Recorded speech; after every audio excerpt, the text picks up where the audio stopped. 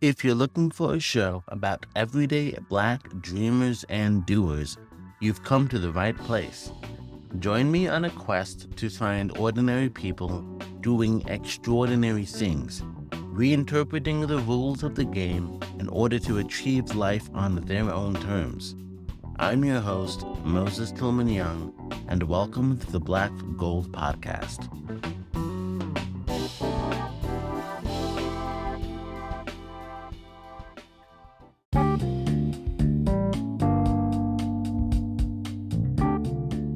In this episode, I interview Bobby Robinson. He is a lawyer with expertise in business law, mergers and acquisitions, and intellectual property, as well as creating, scaling, and having a successful tech exit to a venture capital fund.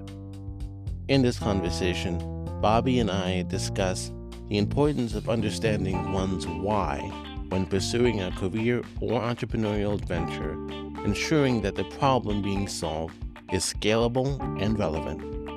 The rapid advancements in AI and how they are reshaping the legal industry, especially with platforms like LegalZoom and other tech platforms. The intricacies of intellectual property protection, emphasizing the importance of understanding different forms of IP rights and the challenges posed by new technologies. So, tune in, grab some pen and paper, and get ready for this episode of Black Gold Podcast.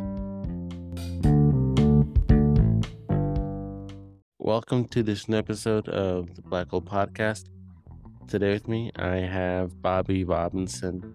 He is an attorney and specifically in the trademark and copyright space, and he has heavily drawn his inspiration from Outliers from Malcolm Gladwell in terms of the way that he has executed on his goals and his dreams, and he has had the rich tapestry of different experiences ranging from the private sector to the public sector.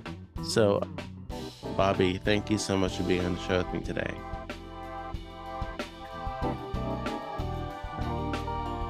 Moses, thank you so much, and I'm super excited to have this conversation with you. Well, first of all, how come Outliers? Why did that stand out to you as a book that you'd want to really focus on understanding and actually try to live it out? Why that book from Malcolm Gladwell?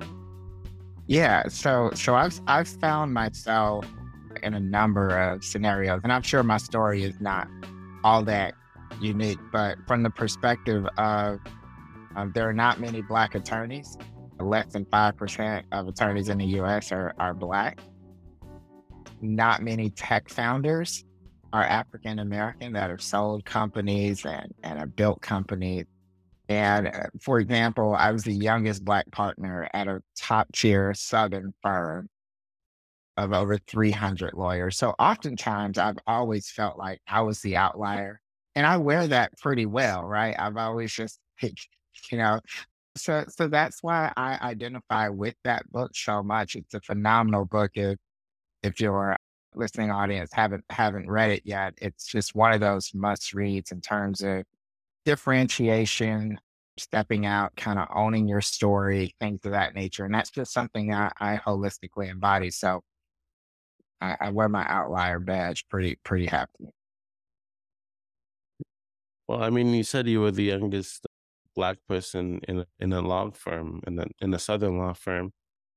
How have there been any instances where that was an advantage either to the firm or to a particular client, that you were just, you being you was the thing that helped solve the issue? Yeah, absolutely. I mean, just if you think about business and consumer behavior, and you think about just the trend of where we are with TikTok and just general consumer behavior around apparel or other elements of culture, is primarily driven by innovative younger generations. And that firm it was old. The partners, most of the partners and I could have been their children, or even in some cases, their grandkids, right? And so they were struggling with innovation, and the legal industry is rapidly changing because of platforms like, LegalZoom and other sorts of technology platforms. And then there's in our industry, there's what we know as alternative legal services that are being offered by like big accounting firms like, Ernst and Young and all of these other tax firms and things of that nature. So law firms are really, really struggling about how to stay competitive. And one of the ways that they do it is just go out and get younger talent. And that's what they did when it came to me. Before I joined that firm, I had my own law firm, the Robinson Law Group. And so we were a boutique mergers and acquisition business law firm, and we did some trademarks and all of that. And we represented, like athletes, entertainers, creative entrepreneurs. We had some large corporations as well. And so they saw that what I built from the ground up, and they heavily recruited me and made me an offer I couldn't refuse. Hmm. So, how were you able to, I guess, go from being the person in charge to then working into a new firm? And also, did you have anybody to help walk you through the ropes in terms of being a lawyer and working at a firm and like all that thing? Did you have a mentor to help you out? Yeah, that's a really, really good question. So I'll step back to the first question. It was a struggle, man. It was a struggle, transitioning from my own firm into a new culture. And here's the interesting thing. I joined the firm at the height of the pandemic. And so, they had recruited me. We intentionally delayed when I would start because I had to wind down an entire operation. I had three offices. I had other lawyers, paralegals, and clients, and it was a lot of stuff to try to transition. And so I started there April of 2020. And at that time, everyone was starting to work from home, and I didn't really have a sense of belonging in my office. At the time, I was the second Black person in our Charlotte office. There was a female associate in that office, and that's excluding, support staff, and those typically tend to be predominantly minority. And so that was a struggle because no one was in the office. It was just me and a few other folks. So I didn't really get a chance to assimilate into the culture very well. There were a couple of folks, other partners and other folks who helped recruit me there that, everyone says, hey, if you need anything, give me a call, right? But they're in other offices, and it was very tough for me to really get acclimated initially. But ultimately, it took me, man, over a year to really get used to it. And so I did have some peers at other law firms that I called because I'm gonna be honest with you. I never thought I was gonna do like big law. It's a different animal. And quite frankly, I didn't think I wanted that type of lifestyle where you basically had to bill all these hours and you were working all around the clock and you had no real quality of life, even if they paid you very well. But that wasn't the case with this firm. So that's why I was able to try to make it work. But it did take some adjustments. And then I had some folks on the inside that were helpful to my transition. Hmm. Do you think that maybe since you joined, you said at the height of the pandemic, that maybe they were maybe shifting towards more of a work from home kind of style instead of it being more in the office, as you said, you have your hours and to build your clients and that kind of thing. Do you think that they were more relaxed about that because of the pandemic, or do you think it's just changing tides need to? I think so. I think it's the latter because most traditional firms, they do not like work from home. They don't like it. They preach a camaraderie and all of the things, right, as to why you should be in the office. But if we're going to keep it 100, man, minorities struggle in these law firm settings because how law firms work is partners bring in the work and then they feed the associates the work. right? That's how it works. And typically, partners that look like their associates tend to get the work, and those that don't get the work. And so it's very important that you have representation in the firm, such as myself, to where they call me the quarterback. I bring in a lot of work and I farm it out predominantly to African American and people of color, right? I I don't make any qualms about that because I know when things got really, really slow, the black and brown associates they didn't have a lot of work to do. But everyone else kept saying, "Hey, we're so busy. We're so busy. We're so busy." But then you look across the hall, the other black and brown associate, they're not so busy.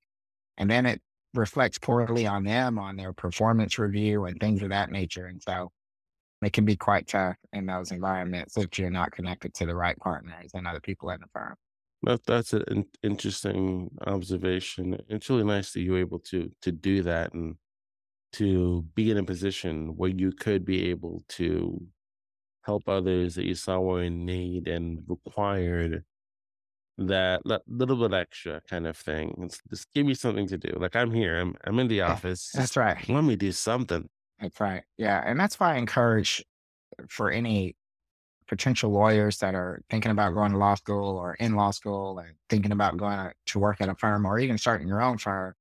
I always encourage folks, Moses, to learn how to develop your own book of business. I don't care what level you're at. As long as you're able to develop your own book of business, you're never at the mercy of another partner, right? You're never at the mercy of anyone else giving you work. Why? Because you know how to go out and get it on your own, right?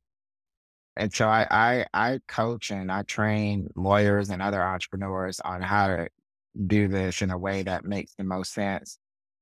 But that's always my advice to younger lawyers or lawyers thinking about going into law firms. Figure out how to build your own book of business. Even if it's a small book, it's yours nonetheless. But just keep building. And so for that, that's figure out how to get your own clients, how to maintain them, how to be able to. Absolutely. Absolutely. Yeah. Yeah. How to go get your own clients because a lot of folks don't realize this in law school. They teach us how to be fantastic lawyers, but they don't teach us how to, I don't say us, but I had my MBA before my law degree. So I was pretty savvy from a business perspective before I went in, but they don't teach business savviness or they don't teach how to develop business or anything of that nature. So some of those skill sets, you're going to have to personally develop them or go to a firm that will develop those skills for you. So you said that you were involved in the tech industry and that you were able to sell your company. What was the company that you started and then were able to sell? Can you tell the listeners a little bit more about that story? Yeah, yeah. So the name of the company is IntelliDoc, and it's a contract and workflow automation tool. So what we did was, as a little backstory, the reason I created the company, as you've heard, I'm a transactional lawyer. That basically means I do a lot of contract drafting, review, negotiations. And the two things most contract lawyers tend to spend the most time on is drafting contracts and reviewing contracts.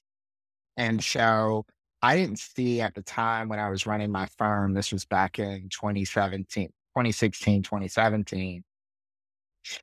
Most of the contract solutions on the marketplace were for big business. I didn't really see anything on the marketplace for small to middle sized companies. And so I decided to build it. And that's what we did. So we sold it when I say sold it, we licensed the technology to corporate legal departments.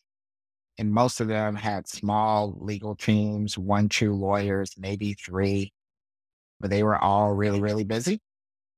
And in 2020, I actually sold 60% of the company to a local VC fund here in the Charlotte area. So I still own 40% and we are still thriving and working through that company. So, I mean, it's very, very in a way, it's very you in terms of the Yeah.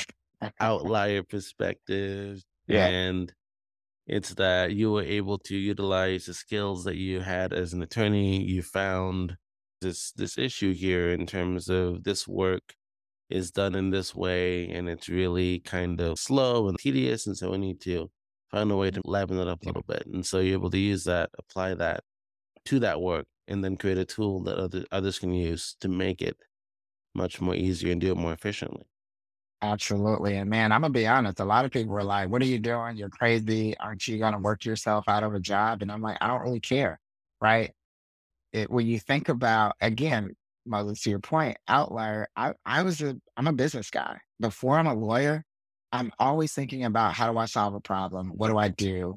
And to be honest with you, man, I don't have an engineering background.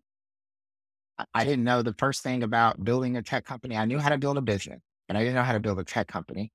And so I had to find engineers. I had to learn the language. I had to find what go to market and how to write user stories and wireframes. And now I got it down pat now, right? But initially it was a struggle. And that's the one thing about me is I'm always willing to take a risk, man. I'm always willing to figure it out. And I learned a lot. I, some people say I got really lucky in that I sold that company with less than 2 years of launching it because that doesn't always happen.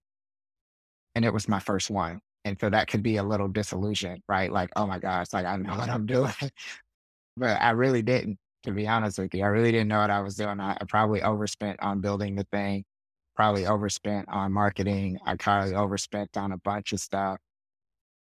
But now I'm building another tech company and I've learned from that, right? And so yeah, to your point, it was a unique learning experience, but I leveraged my own background and I solved a problem for my colleagues. And it's just gonna get better. It is going to get better, and especially with AI in terms of AI tools and new kinds Absolutely. of features and things coming out like that. Can you talk a little bit about AI? I know that in terms of being an attorney, especially in trademark and in copyright, I was wondering if you had any insight or any thoughts on Yeah. using ChatGPT and when can you use it for legal purposes and stuff like that. Yeah. Because I've heard there have been a couple of cases where different, I guess, people have been caught using it for legal purposes, and it's a little bit sketch. So, could you, for the listeners, can you Yeah, just flesh that out a little bit? How to use it, when to use it, if you can, kind of thing. absolutely. Yeah, fantastic question. So one thing you'll always notice is that technology is typically 10 to 15 years ahead of the legal standards, right? Generally, we see this in the sort of Bitcoin space or cryptocurrency space, where it's like the government has to put together a commission to understand it, try to figure out what it means, and all this stuff. And then later on, they'll try to figure out how to legislate it, right? Because it's just too far along. The same is true with AI. You saw all the AI leaders of companies kind of go before Congress and have conversations and try to explain what ChatGPT is and all of these things. It's going to take a really long time for any sort of regulatory measure to get behind it. That being said, you're kind of left with the laws that we currently have, which didn't sort of contemplate AI at the time they were written, right? So it's a very interesting time. And that's probably why you haven't really seen a lot of case law around it because they're trying to fit like what do they say, a round peg into a square object, right? And so there are some legal concerns with, for example, using AI tools to generate trademark logos or something, right? So as a trademark lawyer, I work with a lot of brands and companies to trademark their logos, their name, as it relates to product and services, or whether it's a coach or whether it's a company that has a merch line, apparel line. And sometimes they'll use these AI tools just to help sort of kickstart creativity, right? Like I need a logo or And so the question then becomes who owns that content? Because you didn't create it yourself. It was created by some code that was designed by some other engineer. And so this is when we really just have to look at the terms and use and conditions on those websites that they're using just to determine who owns the rights to it. Because a lot of times those things just give you a license to use it, right? And I don't know if you know anything about licenses. It's just like your driver's license. It can be taken away, right? Your license can be revoked. Same is true with any type of IP license, whether it be trademark or copyright. It can be taken away. That person, whoever created it, can take it away. So it's really important to know if you're going to use those sites. And I think those sites have a place and helping sort of get to another phase of creativity. Just understand kind of what you're signing up for when you do use those sites and whether you can actually bring that logo to a trademark lawyer such as myself to say, hey, can you trademark it? Because I'm going to ask the question like, who designed it? Where you get it from? And if you tell me one of these other sites, now I have to go look at their terms and conditions to see if you could even do it. Yeah, and I mean it's really interesting in terms of even graphic design. If you're to make a logo using pre-made shapes like a circle, a square, a triangle, and you were to arrange it in such a way that it made a letter or a certain symbol, then how can that be okay? But then using ChatGPT or Midjourney to create some image similar to that is a little bit on the line in the gray area there. Yeah. So one is ChatGPT computer generated, right? So system generated, opposed to a human sort of designing it and implementing a form of creative, what we just call ingenuity, right? You saw something, you envisioned it, and you sort of sketched it out, right? Opposed to a computer who's probably just looking at a bunch of different images and just kind of spits it out, right? So copyright protect the creative expression. So if me as a creative, that logo is a creative expression that is very original to me. No computer or no other human can produce it the way that I have produced it. Then that certainly is eligible to be copywritten, right? And so that's the line gets a little bit clearer when we start thinking about who was the creator of it. Was it a human being that just kind of sat and did it, opposed to a computer that you served it up something or you gave it kind of an idea of what you want and then it just kind of generated it for you. So that's different. Hmm.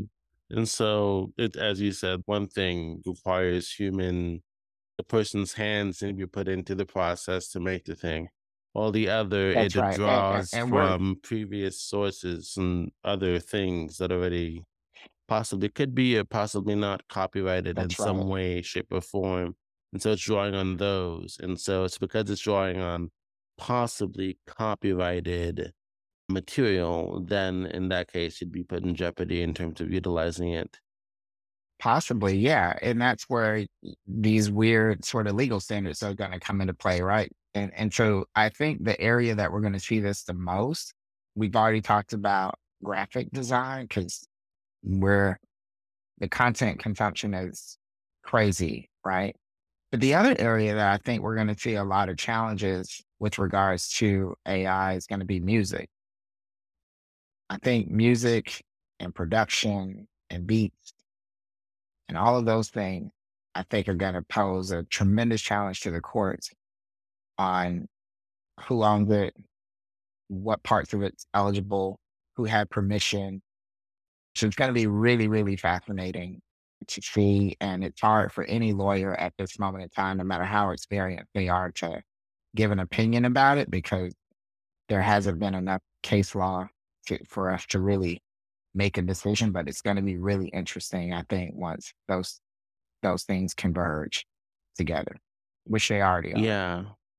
Yeah. I remember reading, I think it was a recent article on that Universal Studios was able to pull all of the Drake AI songs that are out there now because for some they have the rights to That's him right. and to his work, and so they're able to pull all those down.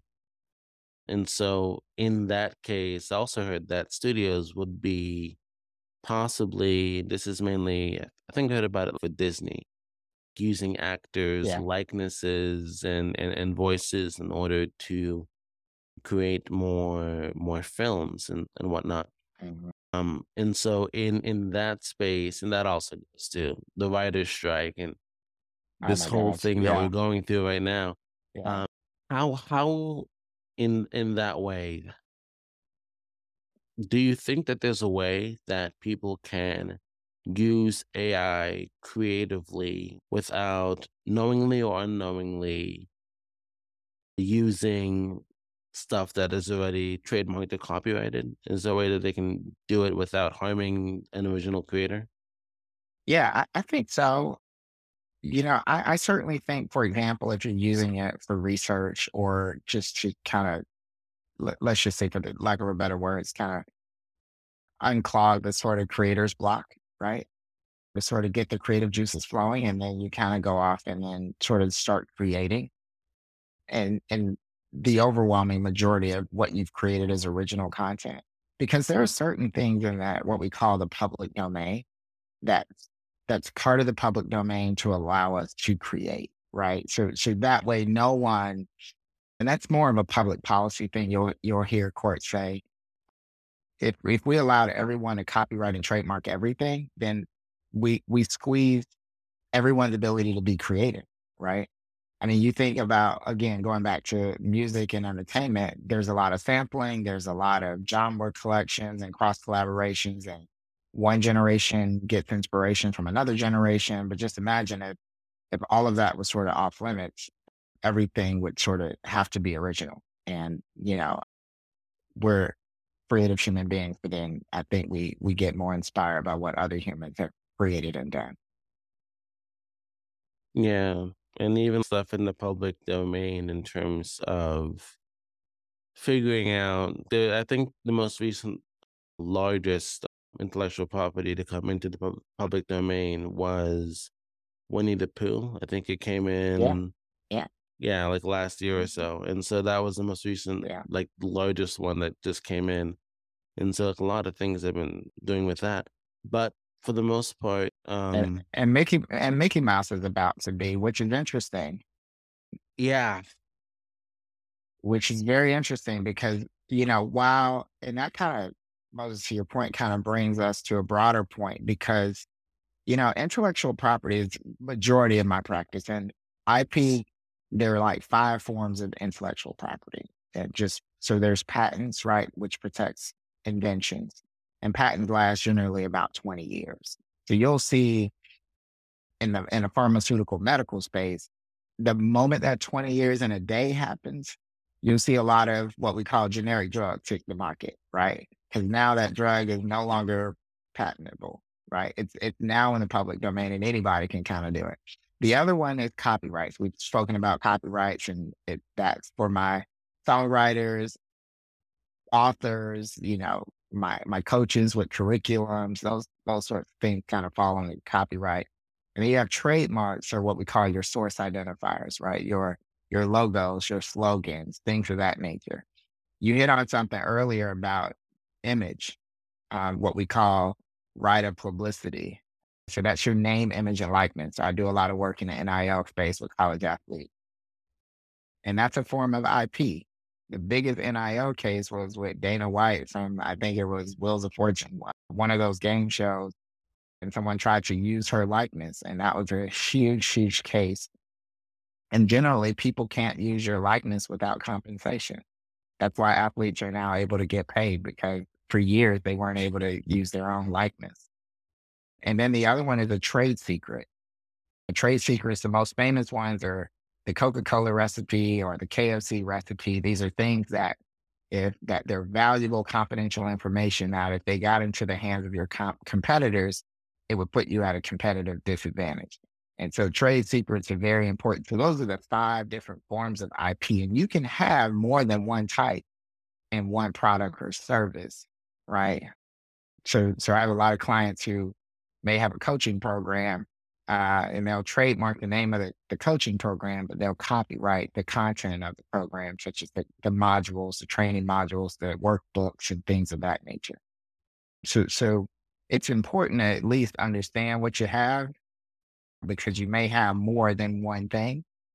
And that's the challenge I see a lot. And we were having a conversation the other day is that the challenge I see a lot with entrepreneurs is they just don't know what they have. And some IP concepts can be foreign to them.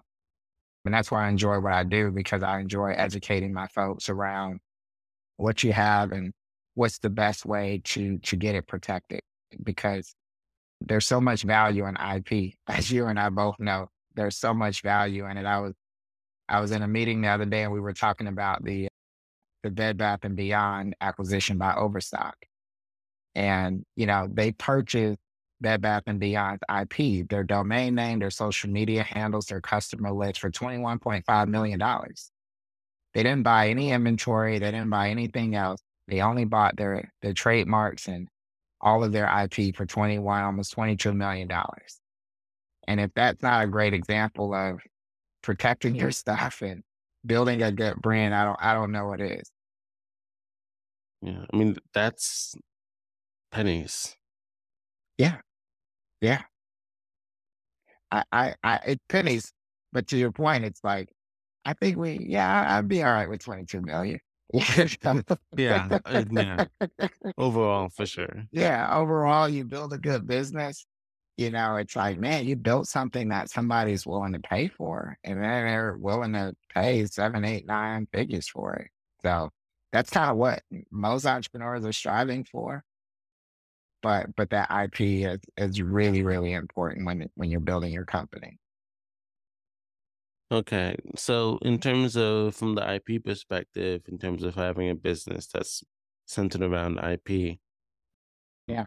what are some of the things that you suggest that a person does? Do they need to get an LLC that is in control of all of the IP, or can they, the individual, have control over that IP? Is one better than the other? I love that question. I love, love, love that question, man. So the first thing I always tell folks is to make sure you do your homework on the name that you want to trademark. Moses, it's one of the hardest things of my job is to get on a call with a client and tell them someone already has that name. And they've already gone out and they've built a website, they bought inventory, they've hired a coach, they have done you name it. I had a lady, man, she spent like almost $200,000 on stuff. And only to tell her that someone had already trademarked the name. And I said, how did you search the name? She said, I Googled it. And I saw a few people using it, but they were doing something different. And I didn't know where else to search. So to answer the question, the first thing you should do is go to uspto.gov, uspto.gov. That's the United States Patent and Trademark Office. And that's where we file patents and trademarks. But on that website, you'll be able to search the trademark name. You can do it for free. You'll search the name just to make sure that name is available. And I always tell folks, just because the domain name is available through GoDaddy, and just because TikTok and Instagram and all these other social platforms say that the name is ready or available, doesn't mean someone hasn't trademarked it, right? So the system we care about is uspto.gov. And if it's in that system, then you may need to consider another name. So I always tell folks, especially my new entrepreneurs, to come up with 3 to 5 really strong names that resonate with you, your vision, your values, because it's a likelihood that some of those names are already taken in some version of it, right? And so to answer your question, I always tell folks to set the business up first. So get an LLC, which is probably the most standard. In certain circumstances, you may do a C corporation, but for the most part, you'll do an LLC. And then you file your trademark and you ask a really good question. Should the business own the trademark or should it be in the individual name? my opinion, and I've seen other attorneys say otherwise, and I'll defend my opinion on this. And that is you should set the business up first, and then the trademark should be owned by the LLC. And here's why. If you are sued, if you own that trademark in your name and you're sued personally and you lose, they can take that trademark, right? At least if it's in a business name, you're separating yourself from the business and you personally. That's the whole point of that. The other part is if you own the trademark in your individual name, but you're using it through your business, that's an issue because if you run into a trademark infringement case, your business can't really enforce it because they don't own it. Now, there's a way to get around that, and this is why it's important to have really sophisticated lawyers, is that you would have to license it to your business to use, and then you would have to give the business permission to enforce the rights around that license. Super complicated, but it's something that we do all the time. But it goes to the heart of your question, and that is, you really could just have a conversation with an attorney, such as myself or any other business lawyer or IP lawyer that has the specialty that you need as it relates to your industry and your space, and have those really, really hard conversations. And I call it the what ifs, right? What if I get sued? What if someone alleges that, I'm using their brand? What if, right? And we should be able to walk through those various scenarios to get to a really good place so that you feel confident about going to market with your product or your service. Okay, so make sure that you start an LLC or some sort of corporation. Business structure. Yeah, Yeah. And then you make sure that all of your content, your IP, intellectual property is under the name of that LLC. So then that way, if you get sued personally, that content is then protected, and the possibility of it being taken away, there's just that wall of the business there to protect you that's from right. there. That's right. And there are instances, Moses, where I have clients where we have what is called a trademark holding company, where we'll just put all of your IP in a separate LLC that's different from your what we call as your operating business. So you may operate your podcast out of one LLC, but the podcast trademark is probably sitting in another LLC, right? And so it could get very, very sophisticated because at the end of the day, it's all about risk mitigation. That's all we're trying to do. We're trying to mitigate any risk. So if somebody feels the podcast or any other thing that you got going on, it can't get to your core assets, right? So it's very, very important that we all think through that. Okay. So I can have an LLC that is one name, but the products of that LLC I can trademark and they can be other names. That's right. That's right. Yeah, you definitely can do that. And then you could also have what is known as DBA, so doing business as, or in some states they call them assumed names or fictitious names. And those are names that are different from your legal name. So, for example, if my LLC is Bobby Robinson, but I do business as the influencer attorney, right? And if I trademark the influencer attorney, that's absolutely fine. However, if someone tries to sue the influencer attorney, because it's a DBA, DBAs do not provide you with any liability protection. So they're actually going to be suing Bobby Robinson LLC, right?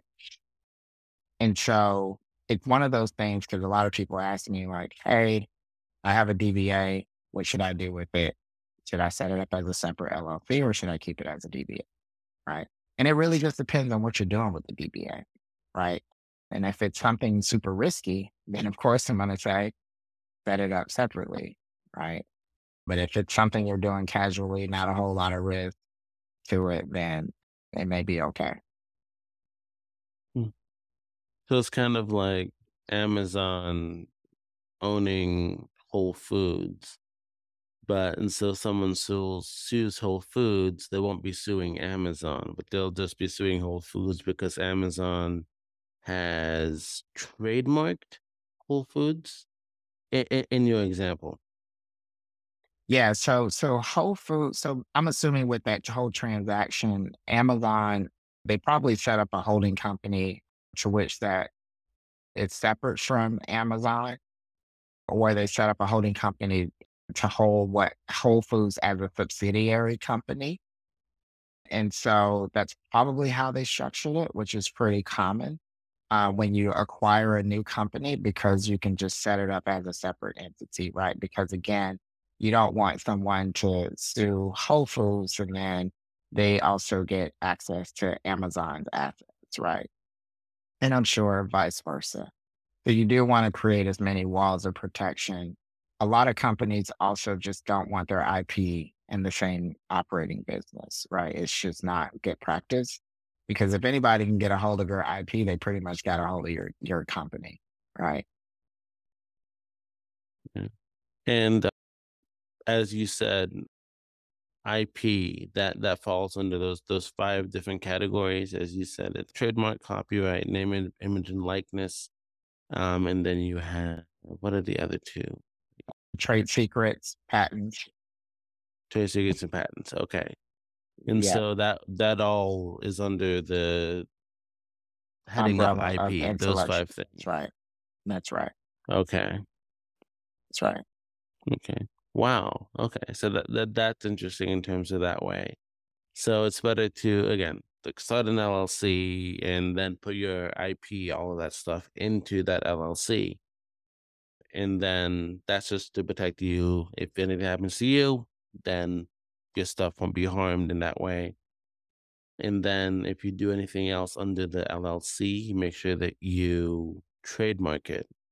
So then it's protected by the LLC, correct? That's right. That's right. And you may, again, depending on how much IP you have, we may just set up a separate entity just to hold the IP, right? Okay. So you have your operating company as your client facing business. So if I'm providing legal services, that's my operating business.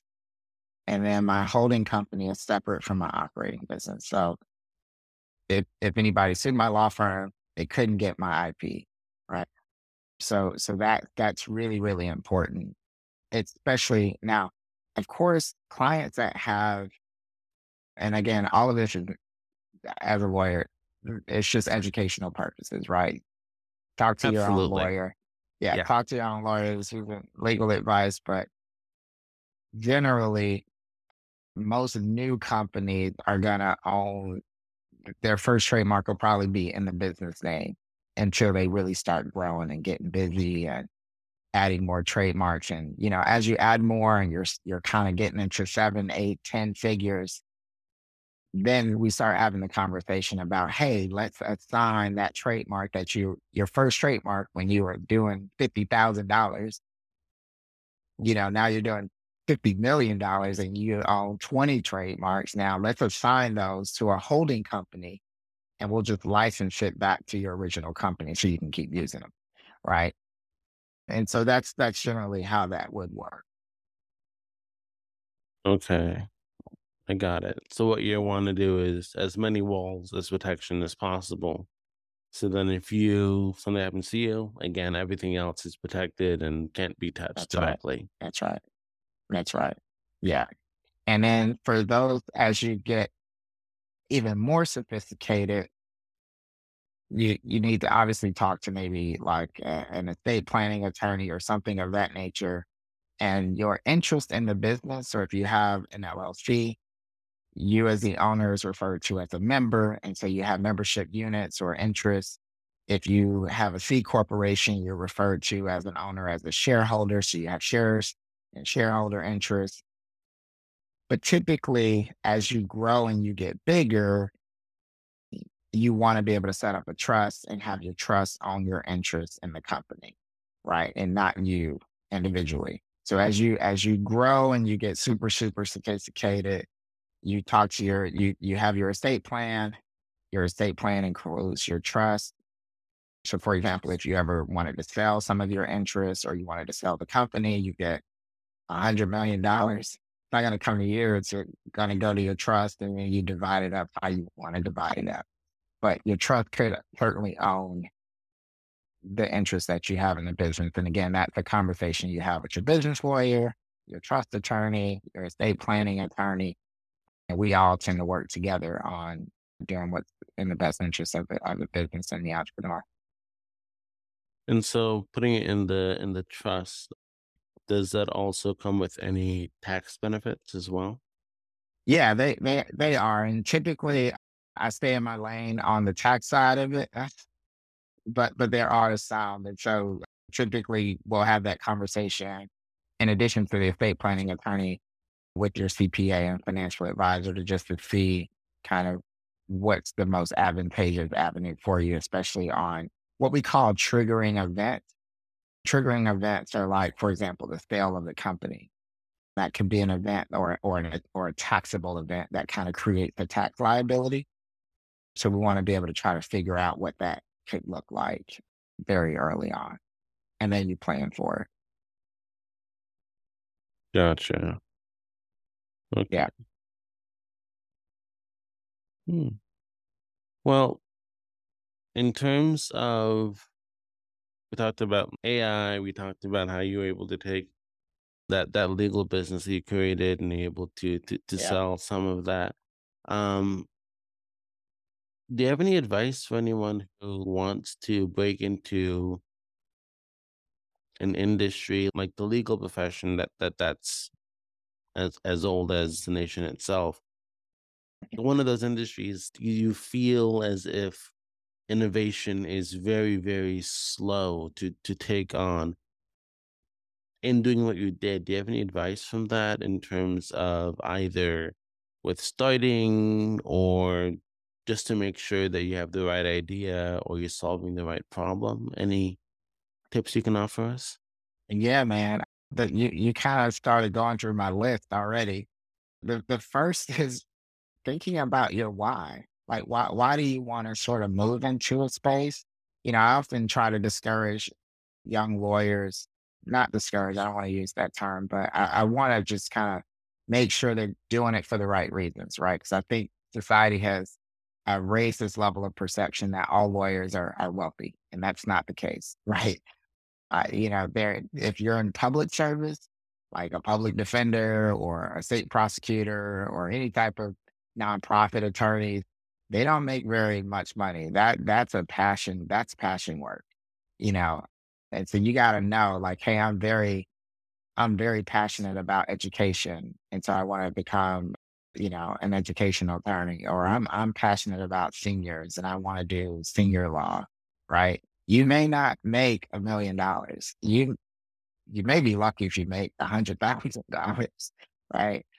So really understand what your why is. And that's true even in entrepreneurship, right? Like some of us have gotten into entrepreneurship because we got let go of our job and we can't find another job. But we know we have these skills and we're doing it, but we're really not into it. We're just doing it just to keep the lights on.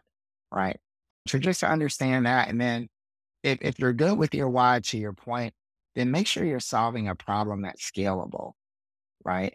Solve a problem that's scalable. When I started the IntelliDoc, we knew that that was a multi-billion-dollar industry that we could easily scale into, right? Sometimes the problem is not significant enough, and that means sales aren't going to be there. You're going to be frustrated.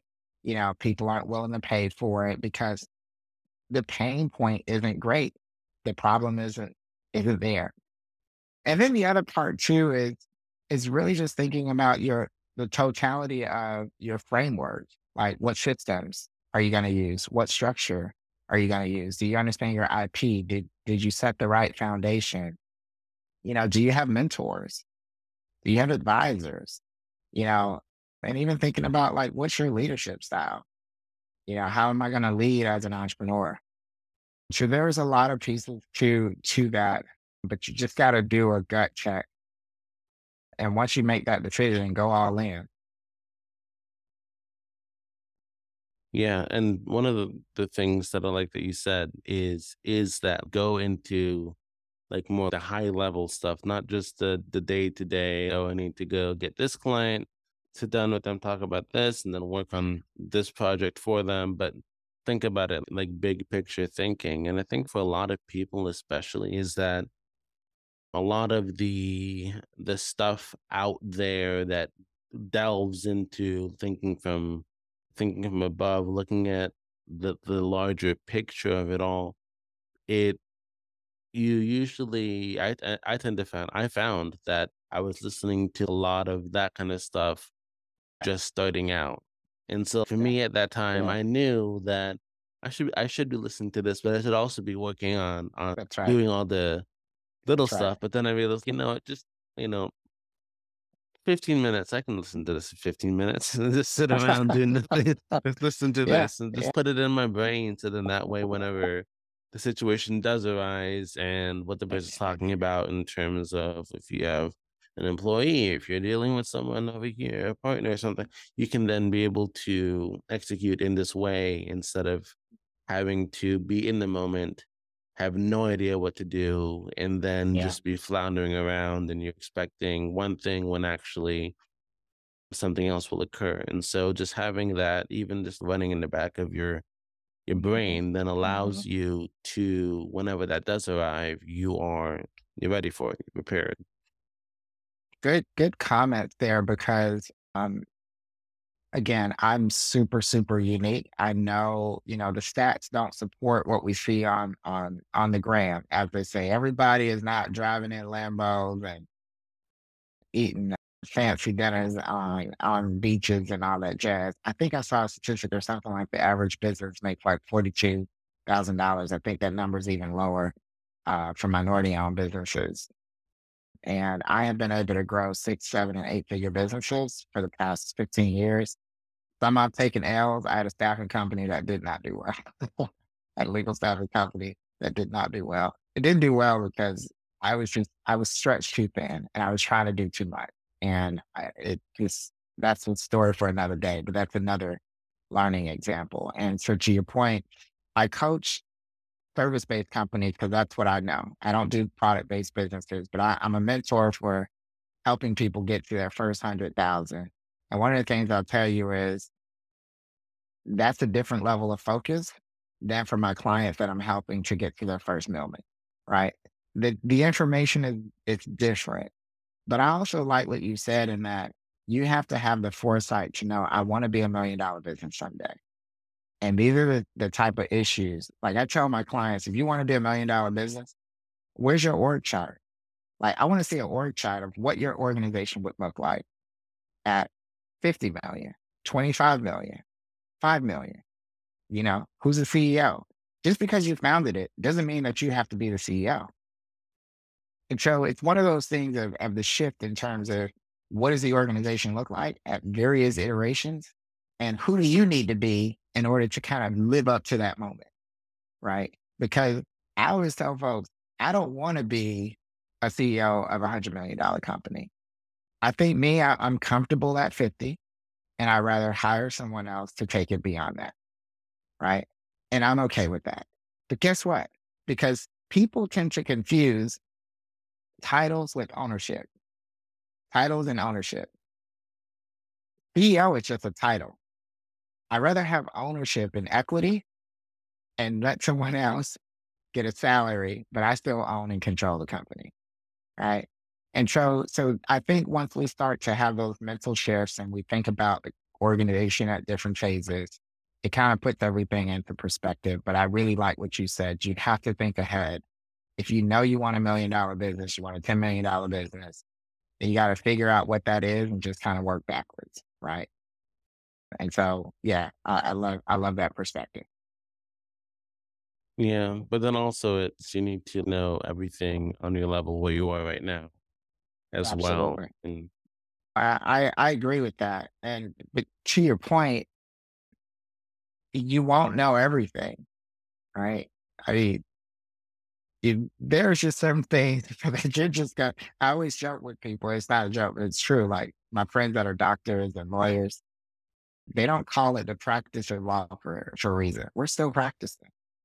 Like it's just what it is.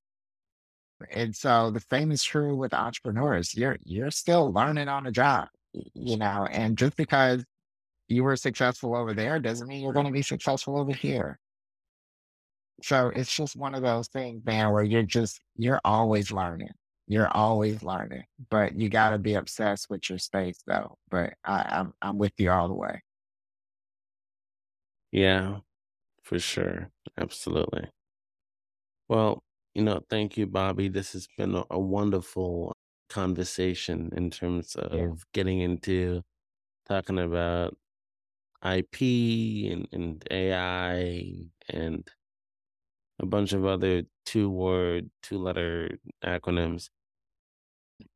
So I have one more question for you, yeah. and that is if you had the ability to send a worldwide text, what would your message be? My message would be, you are enough. What- Why would your You message are be you enough. aren't?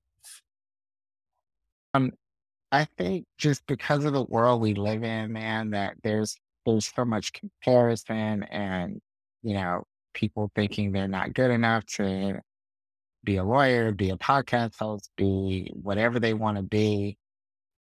And it's just like we're all uniquely gifted and situated to be successful in whatever vein we desire to pursue. But sometimes we don't believe it ourselves, right? We don't, we have people that see more in us than we see in ourselves, right? And so that would just be my mode of encouragement, man. I'm always about encouraging my friends and people in my circle that, man, you got this. You're more than enough to do that thing. Whatever that is you want to do, go do that and let the chips fall where they may. So that would be my message to the world. Hmm. It's a wonderful message and definitely necessary for the times. So Yeah, yeah, absolutely, man. yeah. Well, where can all the listeners go to listen to you more or learn more about you? Yeah, I'm most active on Instagram. So I am Bobby Robinson. So I am Bobby Robinson, Robinson is where you can follow me. And I typically post most of my educational content there. If I'm hosting a training or a live or anything of that nature, a master class, you'll always likely find it there. You can also follow me on LinkedIn, but most of my content is typically on Instagram. Yeah. Well, wonderful, Bobby. Thank you so much for your time and this wonderful conversation. No, thank you for having me. Thank you for listening to this episode of Black Gold Podcast, Stories of Black Dreamers and Doers. Please go ahead and subscribe and review the show on iTunes, Spotify, or wherever you're listening to the podcast right now so that it can reach more people.